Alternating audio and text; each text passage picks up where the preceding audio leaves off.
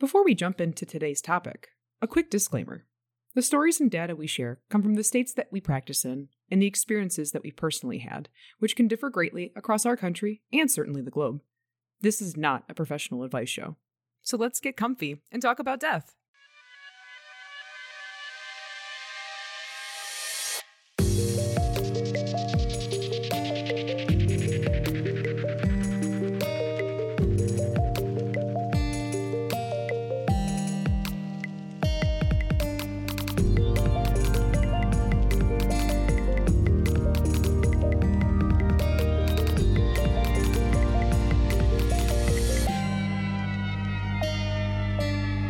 Hello, and welcome to Mort Mike, a down-to-earth discussion on death and dying. I'm Jem. And I am Red, and we are your concerned COVID commiserators this week. So our last episode, we touched on COVID, the thing that's on everyone's minds right now. And we kind of delved a little bit into some facts and figures, started to talk about how it's been affecting our death care lives. And we're really excited this episode to start going a little more in depth with that.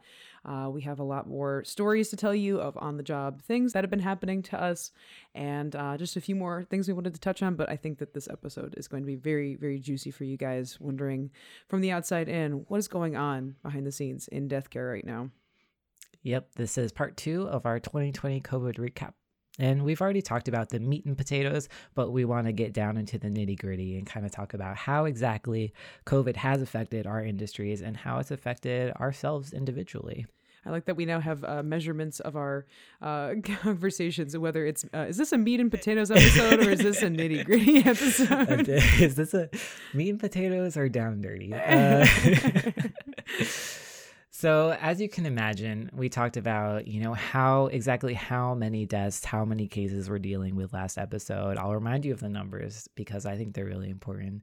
So 19 million cases so far in the United States, 330,000 deaths. I'm sure the numbers are going to go up between the time of this recording and the time of publishing. But how does this affect management of the dead?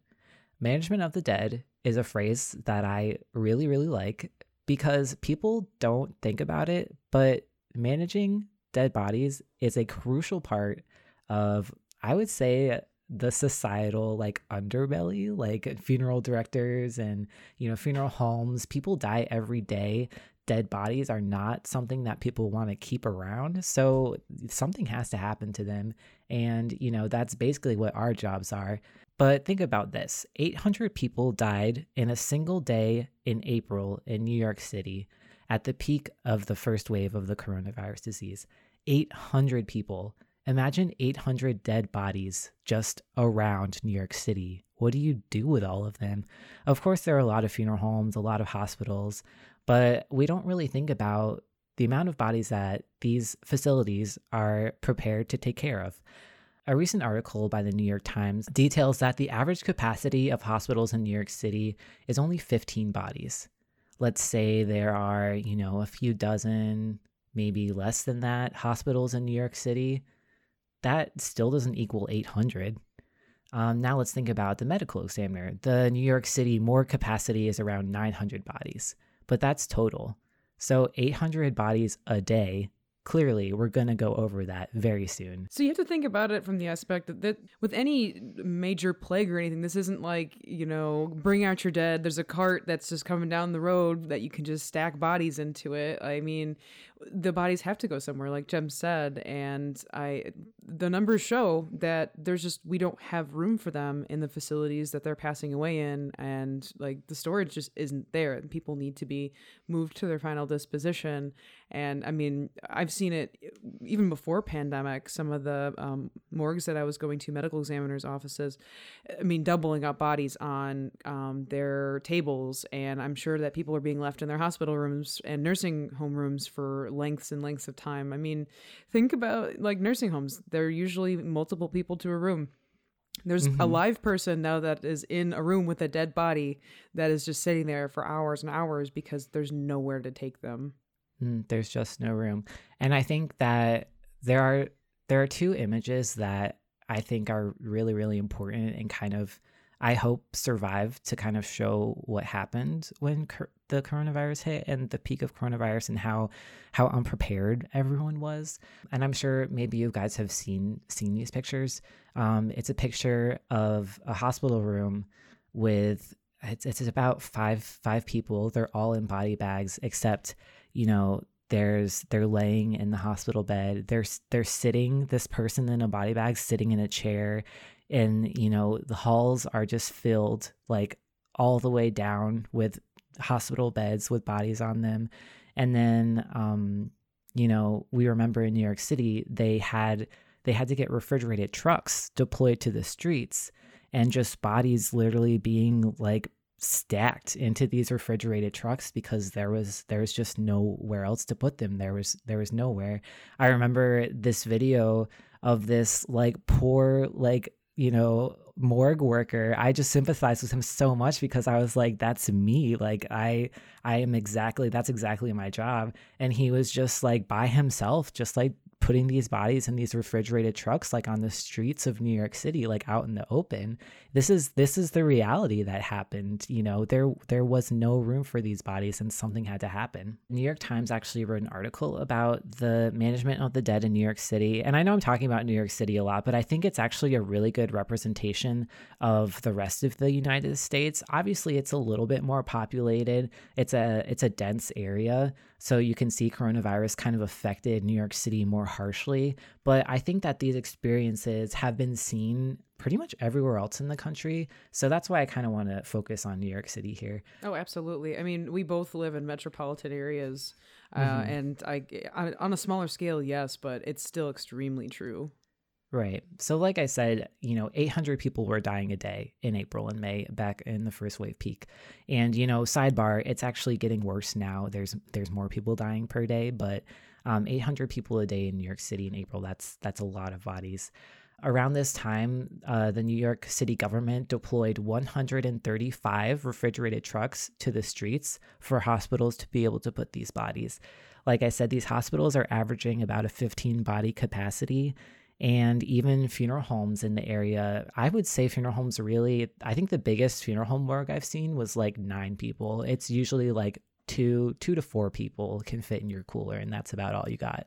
Yeah, we actually are experiencing this problem right now with my firm, is that we do have refrigeration on site, but it is not enough for the amount of bodies that we're seeing every day. Our law is that within 24 hours of someone passing, they either have to be refrigerated or embalmed, which when our refrigeration is all full up, that means that we have to ask permission to embalm bodies that normally wouldn't have to have it for services like, you know, direct cremations and stuff. So our embalming staff has been working like 12-hour shifts, like 6 days a week, just to keep up with embalmings that we don't even need to be doing. We just have no other options. Wow, I didn't even think about that. Yeah, so when you embalm someone, they don't have to be refrigerated, but you know, these bodies are still out, like they have to be put somewhere. Like a body is kind of like a big thing. You can't just like throw it on a shelf and like, right. You know what I mean? So I'm sure, like I'm imagining your funeral home is just like, especially down in the embalming room, just like, you know, rows and rows of bodies along the hallways and stuff. It happens, but you know, when someone's embalmed, you don't have to be refrigerated. How big is your refrigeration unit at your funeral home? Do you know? I want to say it's 3 by 4, 12. We can fit 12 on shelves. 12 bodies, yeah. And then like technically 2 to 4 on gurneys, but probably not, like, because then it's too hard to Tetris them around. But it got so bad that they actually had to build additional shelving where we store caskets, and everything keeps getting pushed farther and farther away. Like, okay, the casket holding room is now for bodies, and you know, like it's just it's gotten so bad at this point. Like we can't cremate people fast enough. We can't bury people fast enough. So I feel like crematories are getting super backed up too. I'm not sure. I can't really say anything about that. Oh, I absolutely believe that to be true as a funeral home that can own both.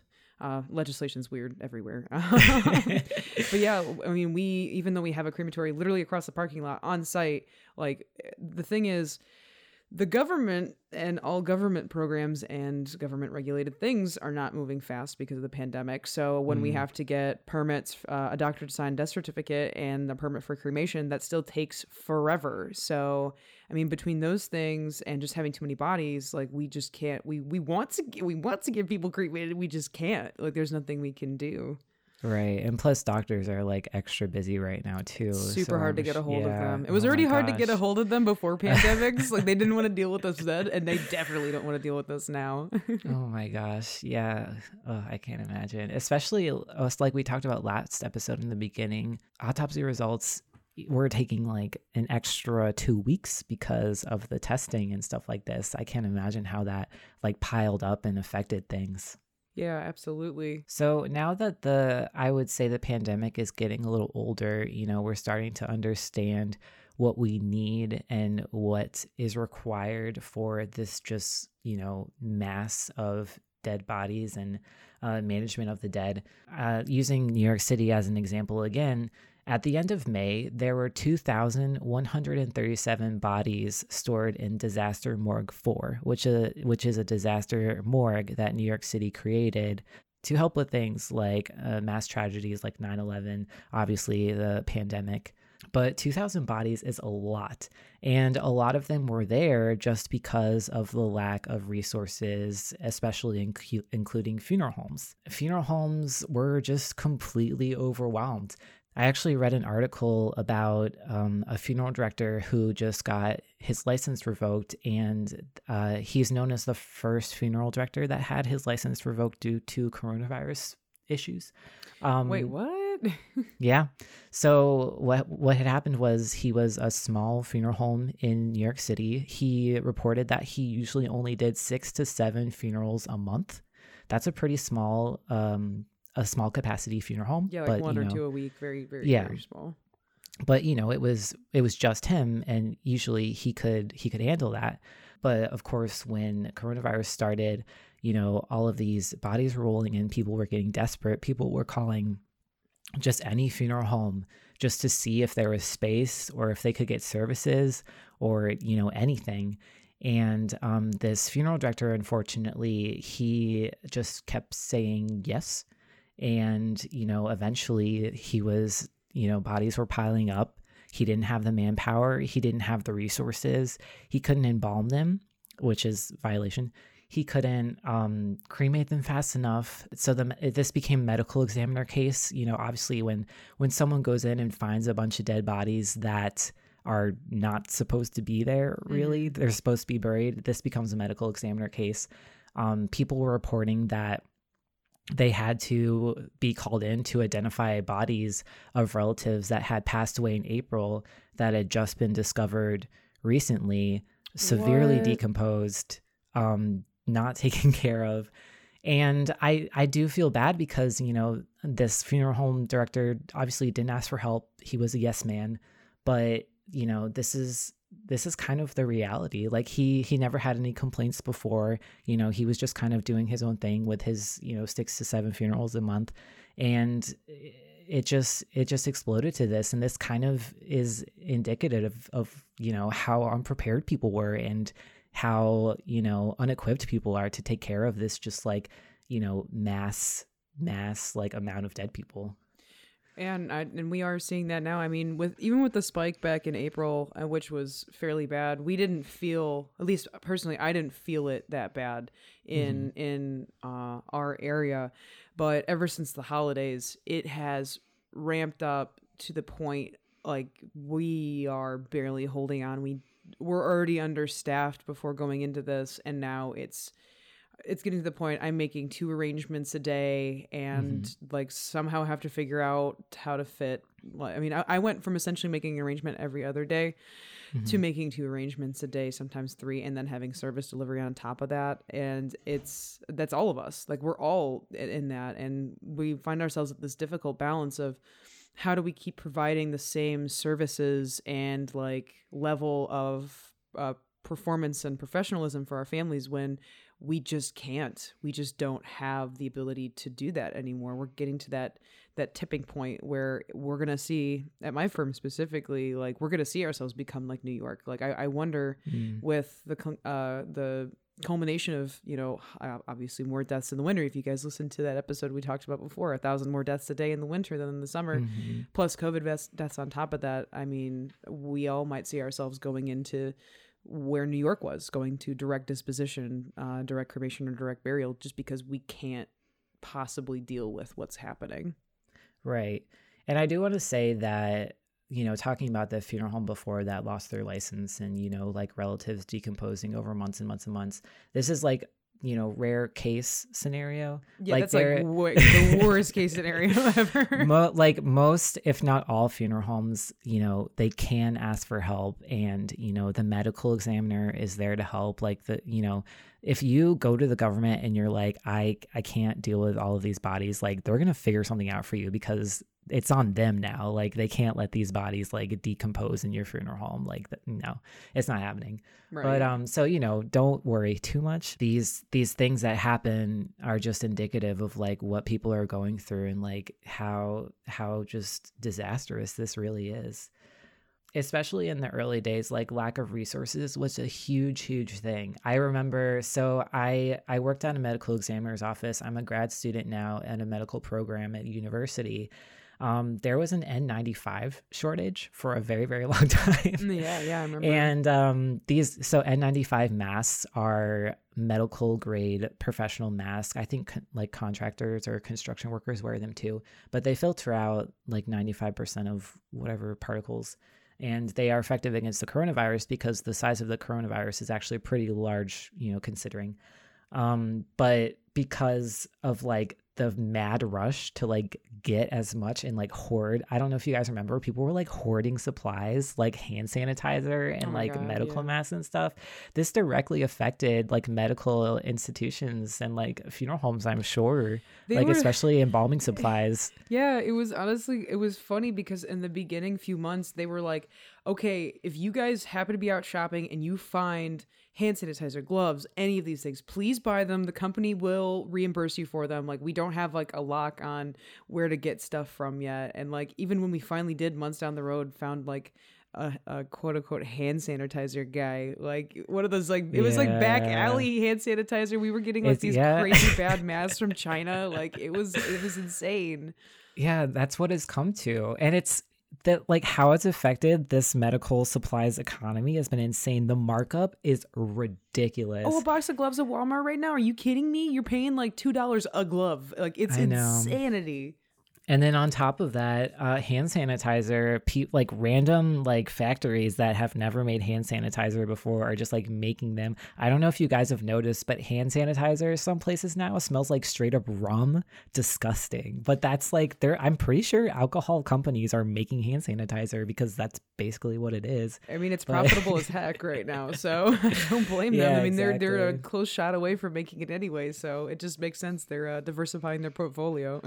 Yeah. I'm not a COVID like a nurse or doctor or anything, you know, but they were having us rewear our N95s. I remember at the medical examiner office, we had to rewear our N95 as long as it wasn't dirty. And then in medical grad school, you know, we're dealing with medical specimens every day. And I've had the same N95 for like the entire pandemic.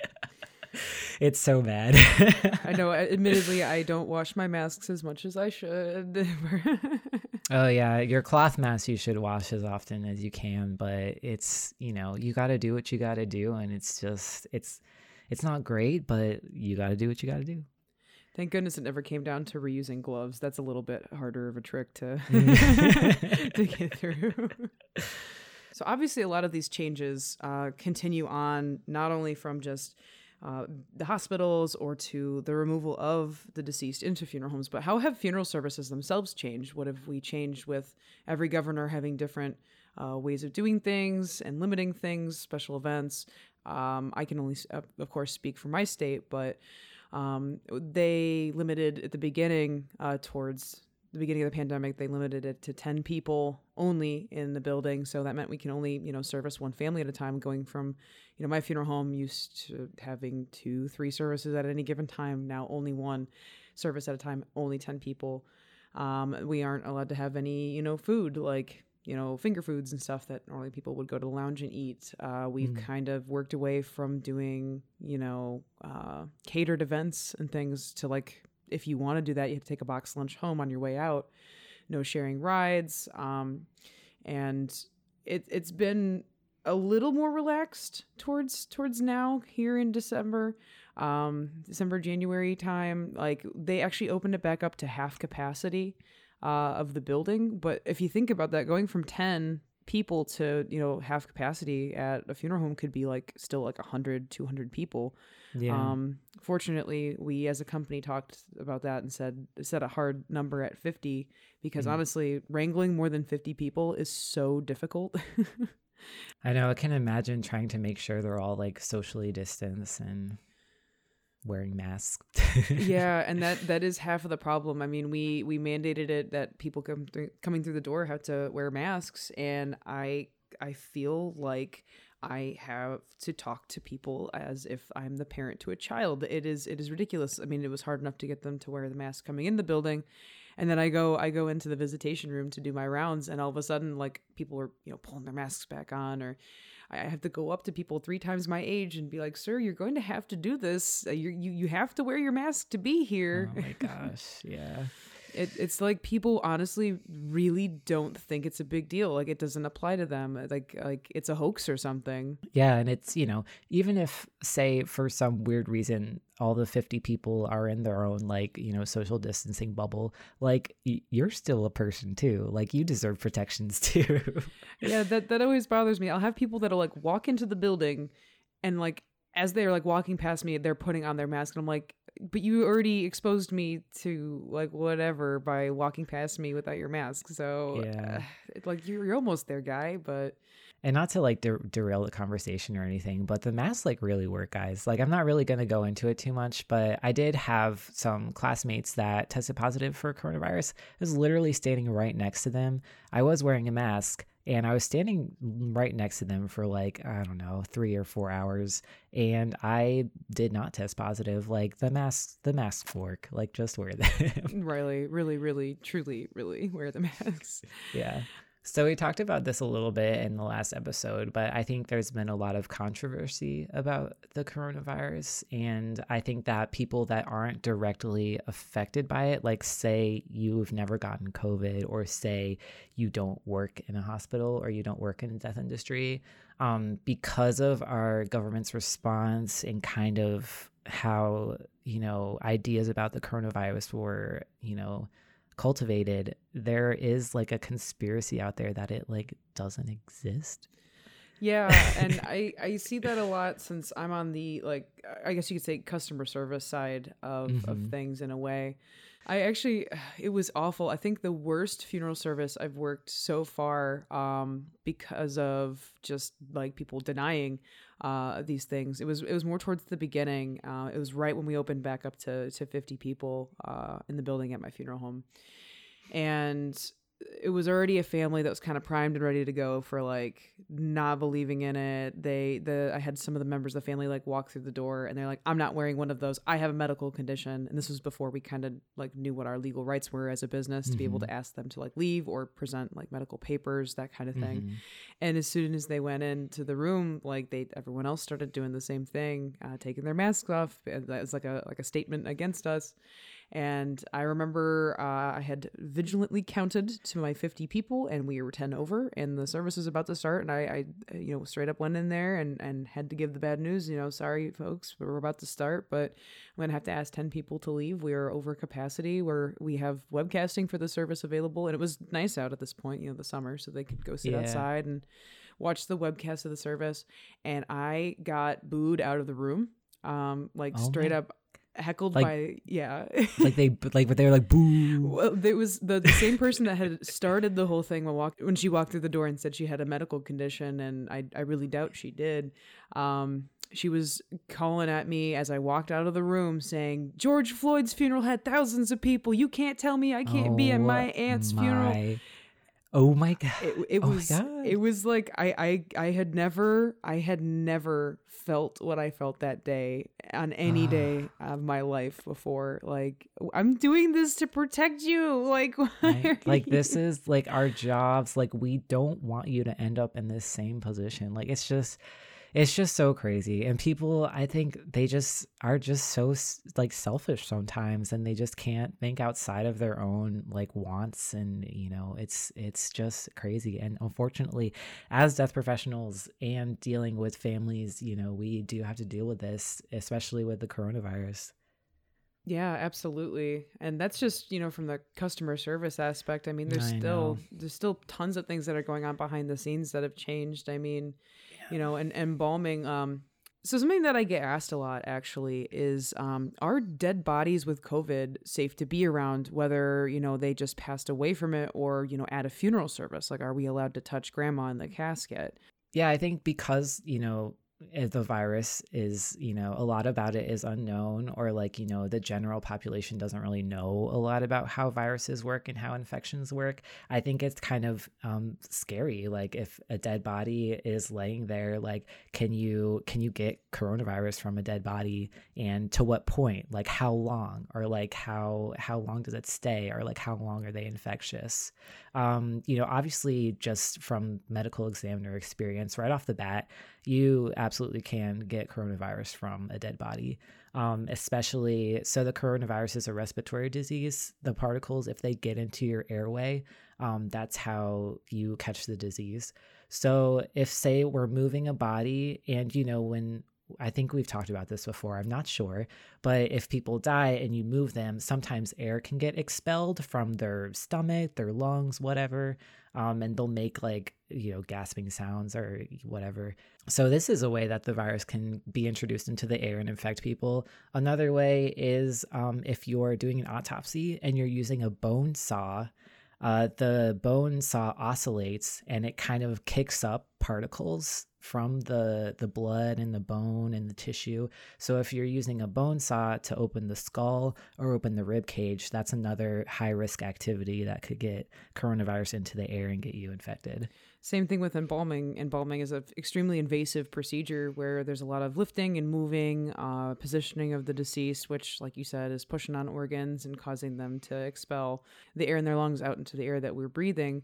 And I mean, of course, like using a trocar, I mean, you're basically stabbing into organs and causing them to like push, and like there's so much that can cause, especially for those that are dealing with the bodies before the family sees them, that we're basically putting ourselves at risk from that. I know that a lot of embalmers have been placing like towels essentially over faces just to help with the air coming out, or blankets or sheets and things like that.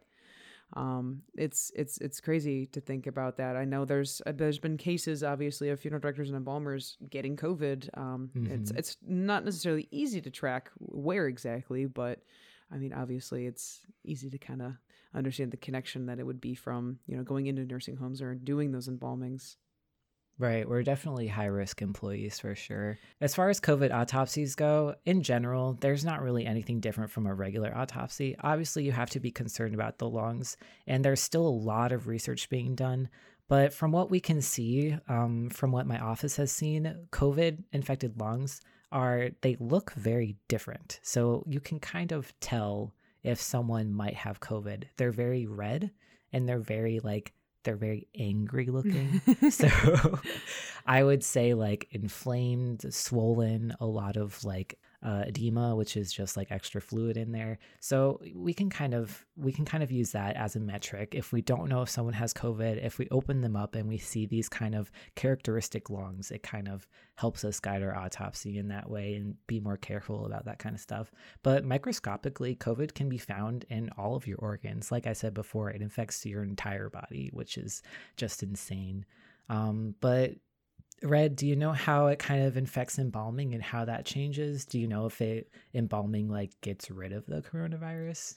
So how it presents to us, we can kind of tell if somebody's got COVID based on like, there's a lot, we notice a lot more clotting. There's a lot more clotting of the blood. Lung purge is huge. We see lots and lots of lung purge. And then some cases present with like more edema in the bodies. But yeah, the big one's going to be the lung purge. So I mean, we tend to bump up the index, which just is like a stronger fluid, a stronger arterial fluid, just in case. And we do ask pretty much permission to embalm all COVID patients just in case as well. But embalming for the most part is about the same. The unfortunate thing is the amount of stuff that I've sat in on, webinars and things like that. I still haven't seen numbers come out for, how effective is embalming versus, the COVID virus, like on a microscopic level. The only thing I can base it on really is when we look at any other, illness, any other bacteria, any other virus, embalming is pretty much, I'd say 99.99% effective at treating bodies, especially since we're doing interior and external sanitization essentially through chemical means. So that's what I've been telling a lot of my families when they ask me that hard question, like, are we even able to touch grandma? Like some people come in expecting there to be like a glass box around them. Essentially, I usually tell families, it's okay to touch their hands and things. I mean, we're doing our best through, full body arterial embalming and of course sanitization of the external part of the body. But I unfortunately don't have anything to back that up, that is foolproof. I just have based on what other, bacterial things, treatments for other bacterial things treatments that we've used. No. Based on just any other virus or bacteria that we've dealt with, that it's pretty good against that. So I would say maybe don't like kiss grandma on the lips or whatever, but like definitely I would never recommend that anyways. But yeah, if you think about it, this makes sense. Like dead people aren't breathing. Like the lungs are either getting, eviscerated by an autopsy or they're getting eviscerated by the trocar, which like punctures them and injects fluid into them. And, the airway, they're not breathing anymore. If you sanitize really well around the area, like I would say it's like low risk. I would say low risk. Yeah, I would say extremely low risk. The highest risk are people that try to hug and shake hands at a visitation. Those people are the risk.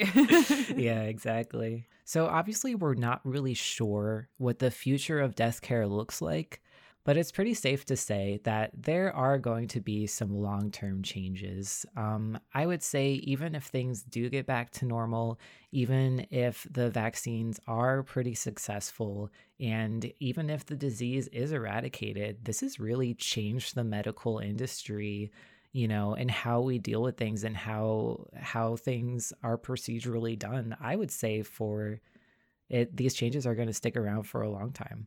I agree. I think there's things that we're going to carry through to the end of the pandemic and after with this, honestly. I mean, I feel like this has boosted a lot of people's, interest in direct dispositions or cremation. So we're going to see, even a bigger swing towards different types of dispositions and just how people, look at quote unquote what a traditional service is like what are we expecting out of just funeral services in general. And honestly, I really hope that masks kind of become like a thing. Like, let's bring masks back. Like, we should be, like many other countries already observe, like, hey, let's keep wearing masks when we're sick. So I really hope that's a positive change we see for the future.